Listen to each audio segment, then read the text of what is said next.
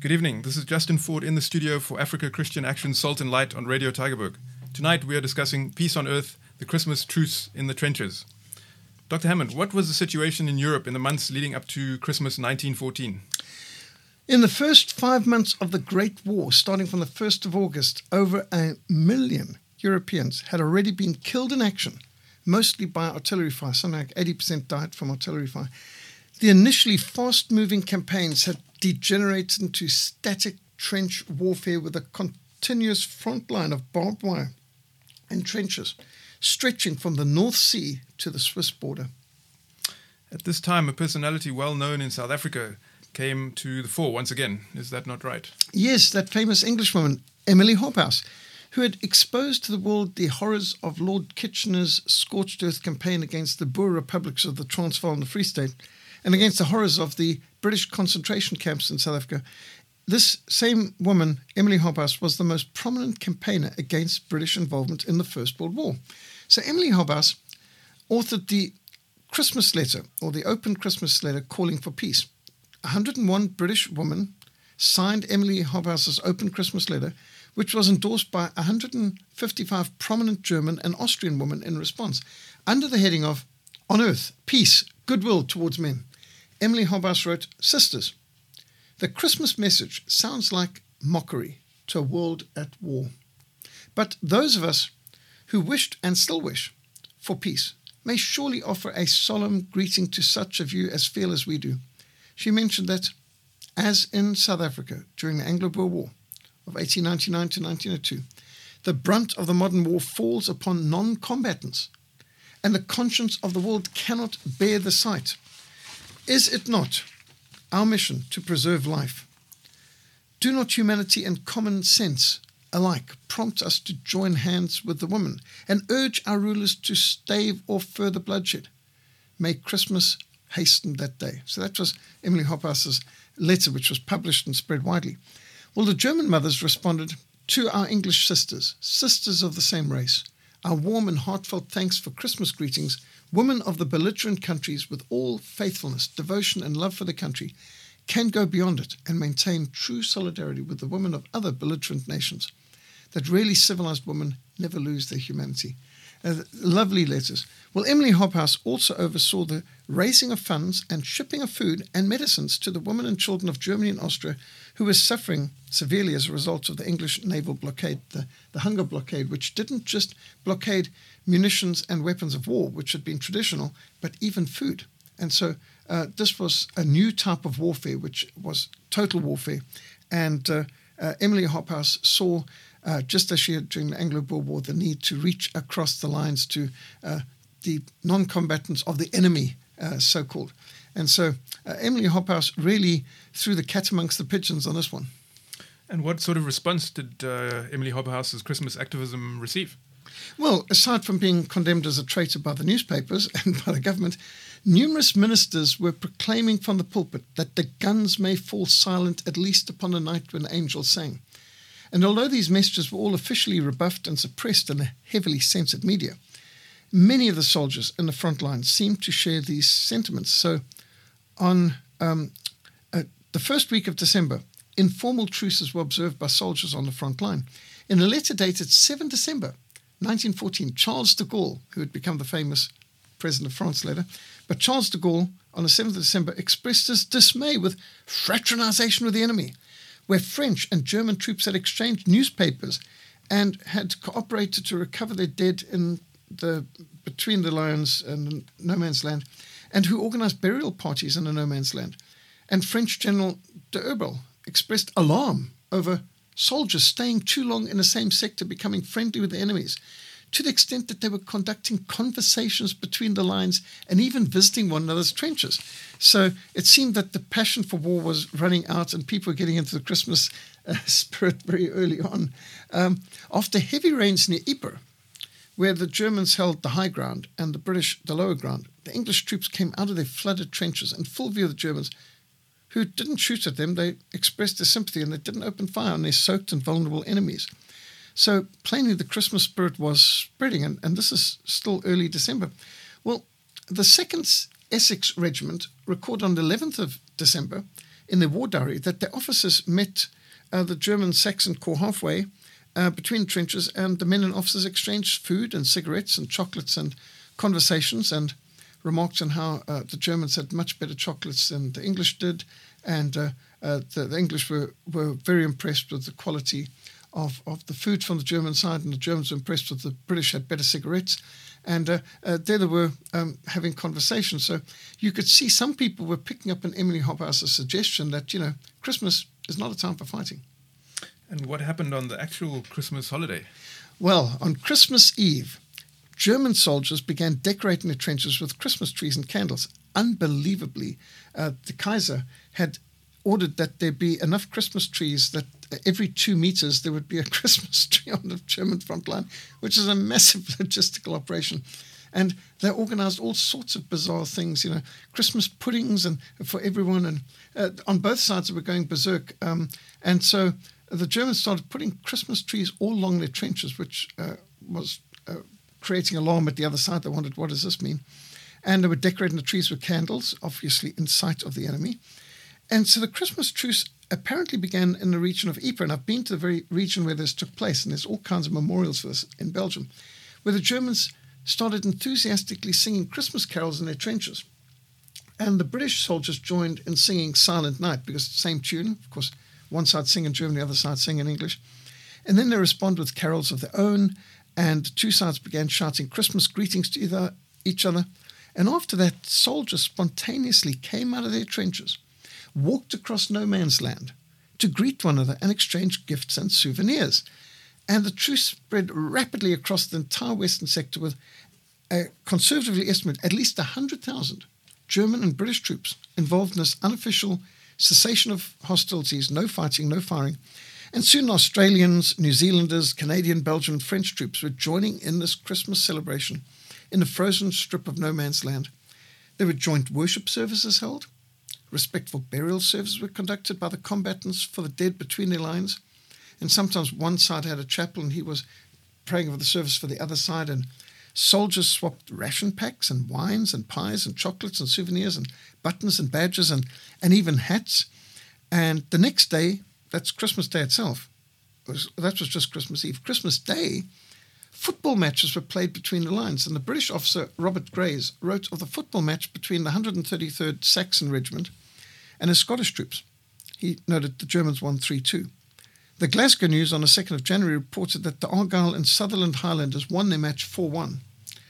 The Royal Field Artillery Lieutenant Albert Wynne wrote of their soccer match against the Hanoverians near Ypres on Christmas Day. And a lot of these things have come out just recently because for many years it was suppressed. But what had happened is a lot of people's grandparents died, and next thing people were opening up the trunks and seeing the correspondence of, to grandma and things like that, and learning about these things from their correspondence and treasures. And some pictures have been uncovered of the Christmas truce, which now appear in the Imperial War Museum, which denied that it ever happened in the past. But when I went to the Imperial War Museum in 2014 in England, they had a whole exhibit just on the Christmas truce with photographs and evidence. So, what was denied as lies and propaganda and so on at the time and for generations has now finally been accepted. Yes, no, it did happen. And in fact, it happened on a scale never before imagined. So it sounds at the time the media were happy to report this, but what about the top brass? Well, the top brass was shocked. So the Christmas truce of the First World War, 1914, was a single event, absolutely unprecedented in the history of warfare. It initially received widespread media coverage. I mean, the media was just fascinated that this is extraordinary. So the New York Times on the 31st of December, 1914, published photographs followed by the British newspaper like the Mirror and the Illustrated London News and the Times, and they printed front-page photographs of British and German troops mingling and singing Christmas carols. And I think the media initially thought, this is bizarre, this is interesting, it's strange, it's fascinating, and it's a feel-good story. And so they were quite happy to publish it. But the French government immediately, they were the first to severely censor any reports of what had happened, what they called fraternization with the enemy. They recognized this is serious, this is damaging, this is going to damage the war effort and morale. So political pressure was brought to bear to censor all reports on the event from the mainstream history books for decades. And for years, the extraordinary event was known only by word of mouth from participants. The damage caused by the Christmas truce to the propaganda campaigns, because the propaganda campaigns to mobilize the entire population to hate the enemy and to sacrifice everything and risk your life to kill the enemy, it depended on demonizing the enemy, who had to be regarded as a very serious threat. And so the Christmas truce kind of undercut that, didn't it? So it's taken decades to unearth the details of this fascinating event surrounding Christmas 1914. So the commanders threatened repercussions for lack of discipline, and numerous officers ordered the artillery to open fire on the fraternizing troops in no man's land. Now, on none of these occasions were the artillery willing to obey the orders. And there were numerous complaints on record by officers shocked at what they called the total breakdown of discipline. The men point blank refused to open fire on their own soldiers mingling with the enemy in no man's land on Christmas Day, which, you can imagine you're given an order, you've got to obey it, but so taken up by the Christmas spirit, even the artillery, several miles behind sometimes, recognized, no, we're not going to open fire on our own people in the middle of no man's land. General Sir Horace Smith-Dorrien, who, by the way, some South Africans may remember the name, Horace Smith-Dorrien is one of the few survivors of the Battle of Eastern during the Anglo-Zulu War. Sir Horace Smith-Dorrien was now a general commanding the whole front, but he had actually fought in Anglo-Zulu War and been one of the very few British soldiers who survived Eastern. Well, he was commanding the British Second Corps. He issued orders forbidding fraternization with the enemy. He complained that his orders were disregarded by his soldiers. I mean, just tens of thousands of troops just ignored the general's orders. Well, numerous French and British officers were court-martialed afterwards for participating in this fraternization of the enemy, as they called it. Whole units had to be pulled back from the front and sent to other fronts. There were, for example, British forces that they found afterwards they weren't firing on the enemy anymore. They pulled them out and they shipped them off to Iraq to go and fight against the Ottoman Turks, and they couldn't use them anymore on this front. And many German units had to be shipped off the Eastern Front because they wouldn't do their part in firing on the British or the French. So they displayed what was called reluctance to fire upon the enemy, or firing high, because they'd just celebrate Christmas with these people. Numerous artillery units began to fire only at precise locations at prearranged times, sending notification ahead of time, we're going to be at this time opening fire on this section, please avoid it. And they avoided causing casualties. There were many instances of soldiers firing high and ineffectually reported. And there were even cases of units coming and saying, your trench is about to be fired upon, come over and shelter in our trenches. And they exchanged positions again. So you literally had German sheltering in French trenches, French sheltering in German trenches, during exchange of gunfire. So absolutely remarkable. And we couldn't have imagined this, the scale of it, because it was so heavily suppressed for so many generations. But now the stories are out, and the sealed reports are unsealed, and much of this was sealed for 7 years before the facts came out. Did the Christmas truce only occur on the Western Front, Dr. Hammond? No. In fact, it was even more effective and longer on the Russian front, on the Eastern Front. So there was general observance of the Christmas truce on the Eastern Front between the German, Austro-Hungarian and Russian commanders. But what's different on the Eastern Front is the commanders of the German, Austrian and Russian units ordered ceasefires during the duration of Christmas, not just over the Western Christmas, which is the 24th, 25th, but for the next 2 weeks, all the way up to the 6th of January, because 6th of January is when the Russian Orthodox Church celebrates Christmas. So whereas on the Western Front, it was spontaneous from the ground up. On the Eastern Front, the commanders actually ordered, in honor of Christmas, both Eastern and Western calendars, we will not be observing any hostilities, only fire if fired upon. And so do not initiate any hostile actions. And so across the whole Eastern Front, there was a general truce, and pictures have now come out of both sides coming out in no man's land, swapping ration bags. For a while, it was thought only on the Western Front, but the Eastern Front was even more positive, with one exception: Serbia. The Serbs did not observe it, and although the Austrians were willing to observe it, the Serbs fought all the way through, and so the Austrians responded. So, with the exception of the Serbian front, the Eastern Front had a 2-week Christmas truce.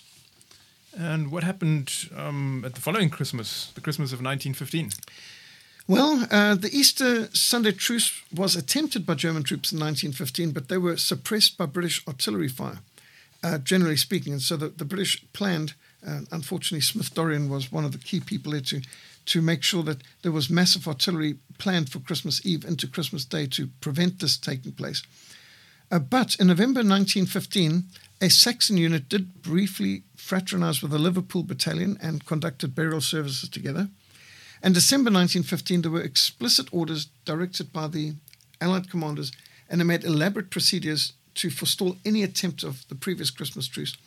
But even the multiple artillery barrages ordered upon the entire front line throughout Christmas Day by the British were not completely effective, and a number of truces were observed on the Western Front in Christmas 1915. On some sections of the Western Front, carols and gifts were exchanged between the German and British troops, and there was at least one football match with about 50 soldiers on each side recorded, one of the biggest football matches ever in 1915. So, no, there was still some continuations of the Christmas truce into 1915. Was that the last time soldiers could enjoy a Christmas truce during the First World War? No, actually, while there were a lot of artillery barrages planned for December 1916 and 1917 to prevent further attempts at Christmas truce, nevertheless, there were successful attempts where on some local areas they observed a Christmas truce. And what's particularly interesting is recent evidence has come to light of a successful Christmas truce in 1916 between the German and Canadian soldiers near Vimy Ridge, where they exchanged Christmas greetings and presents and swapped ration packs and so on. And the Canadians and Germans visited one another's lines on the 25th of December 1916. So there might have been more, but these we've got hard evidence for. What was the legacy of the Christmas truces in World War I? Actually, there was a lot of legacy. So, first of all, Richard Schirmann was so impressed by the camaraderie experience between his German regiment and the French soldiers during the Christmas truce of 1914, even exchanging addresses with one another to meet up after the war, that he went on to found the Youth Hostel Association in 1919 to provide meeting places where young people of all countries could get to know one another, and friendships developed from that very event. And by the way, I've been to Ypres, where they have got memorials which are visited 80-something years later by some survivors who are still alive regularly, but they were still as recently as, when was the last one that I saw there?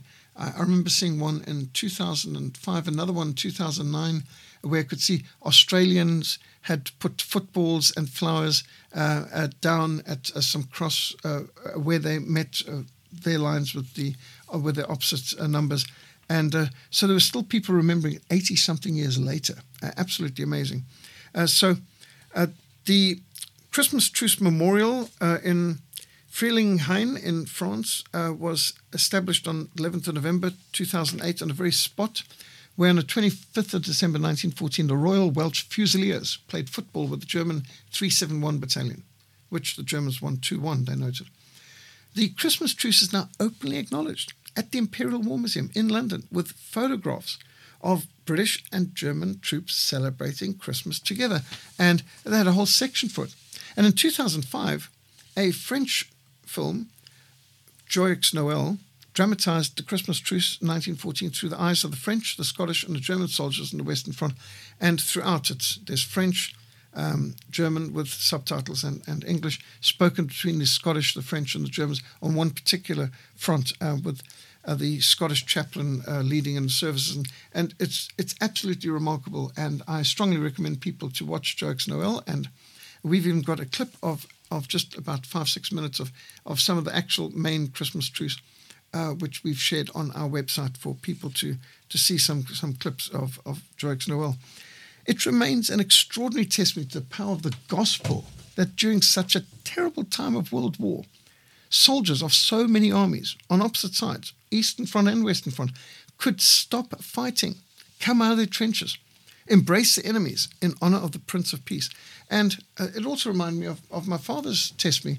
My father served all 6 years of the Second World War in the Royal Artillery and the 8th Army. He was a bombardier.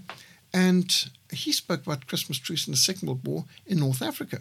So 1941, in North Africa, they observed the Christmas truce. And he said, we swapped ration packs and we played football the next day, and we sang Christmas carols to one another. But he said there was a good spirit throughout the year as well, between Africa Corps and 8th Army. There was a lot of great chivalry shown. And he said, in North Africa, we recognized that the climate and the terrain and the weather was the real enemy. And the opposite side was suffering the same as we were. And he said, in fact, we felt greater camaraderie with the Africa Corps than we did with our own friends, family, and governments back home, because they didn't know what it was like in the desert with sand everywhere and sandstorms and dust storms and the blazing heat.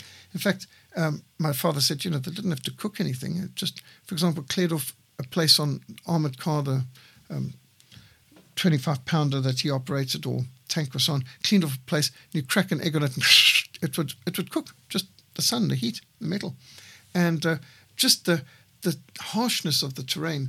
So, for example, traditionally, when one side shot down the other side's pilot, they would often radio back to the other base as to, where the chap had gone down so that they could retrieve them. And many a time during conflicts, there would be the medics caring for the men of the other side. And sometimes they'd be after battle walking with the stretcher of the other side's wounded back across the lines to deliver them to his people to care for. And there was this kind of gentlemanliness. So I remember my father sometimes watching a war movie, and he would often express disgust at the demonization of the enemy shown in the film. Said it wasn't like that. And my father would say things like, occasionally, he didn't talk about the war much, but I don't believe it. What don't you believe, Dad? Any of it, he said, He said the Germans were gentlemen. Africa Corps were gentlemen. Erwin Rommel was the best. We respected Field Marshal Erwin Rommel more than we respected our own generals. And he said Monty was okay, but Montgomery. But he said Erwin Rommel was the best. And interestingly enough, my father made a comment which, it just stuck in the back of my mind, but it sounded strange. He said Field Marshal Montgomery had a picture of Erwin Rommel next to his bedside. It's just like, well, that's weird. Well, lo and behold, 2014, when I was invited to England for the centenary of the beginning of the First World War, Declaration of War.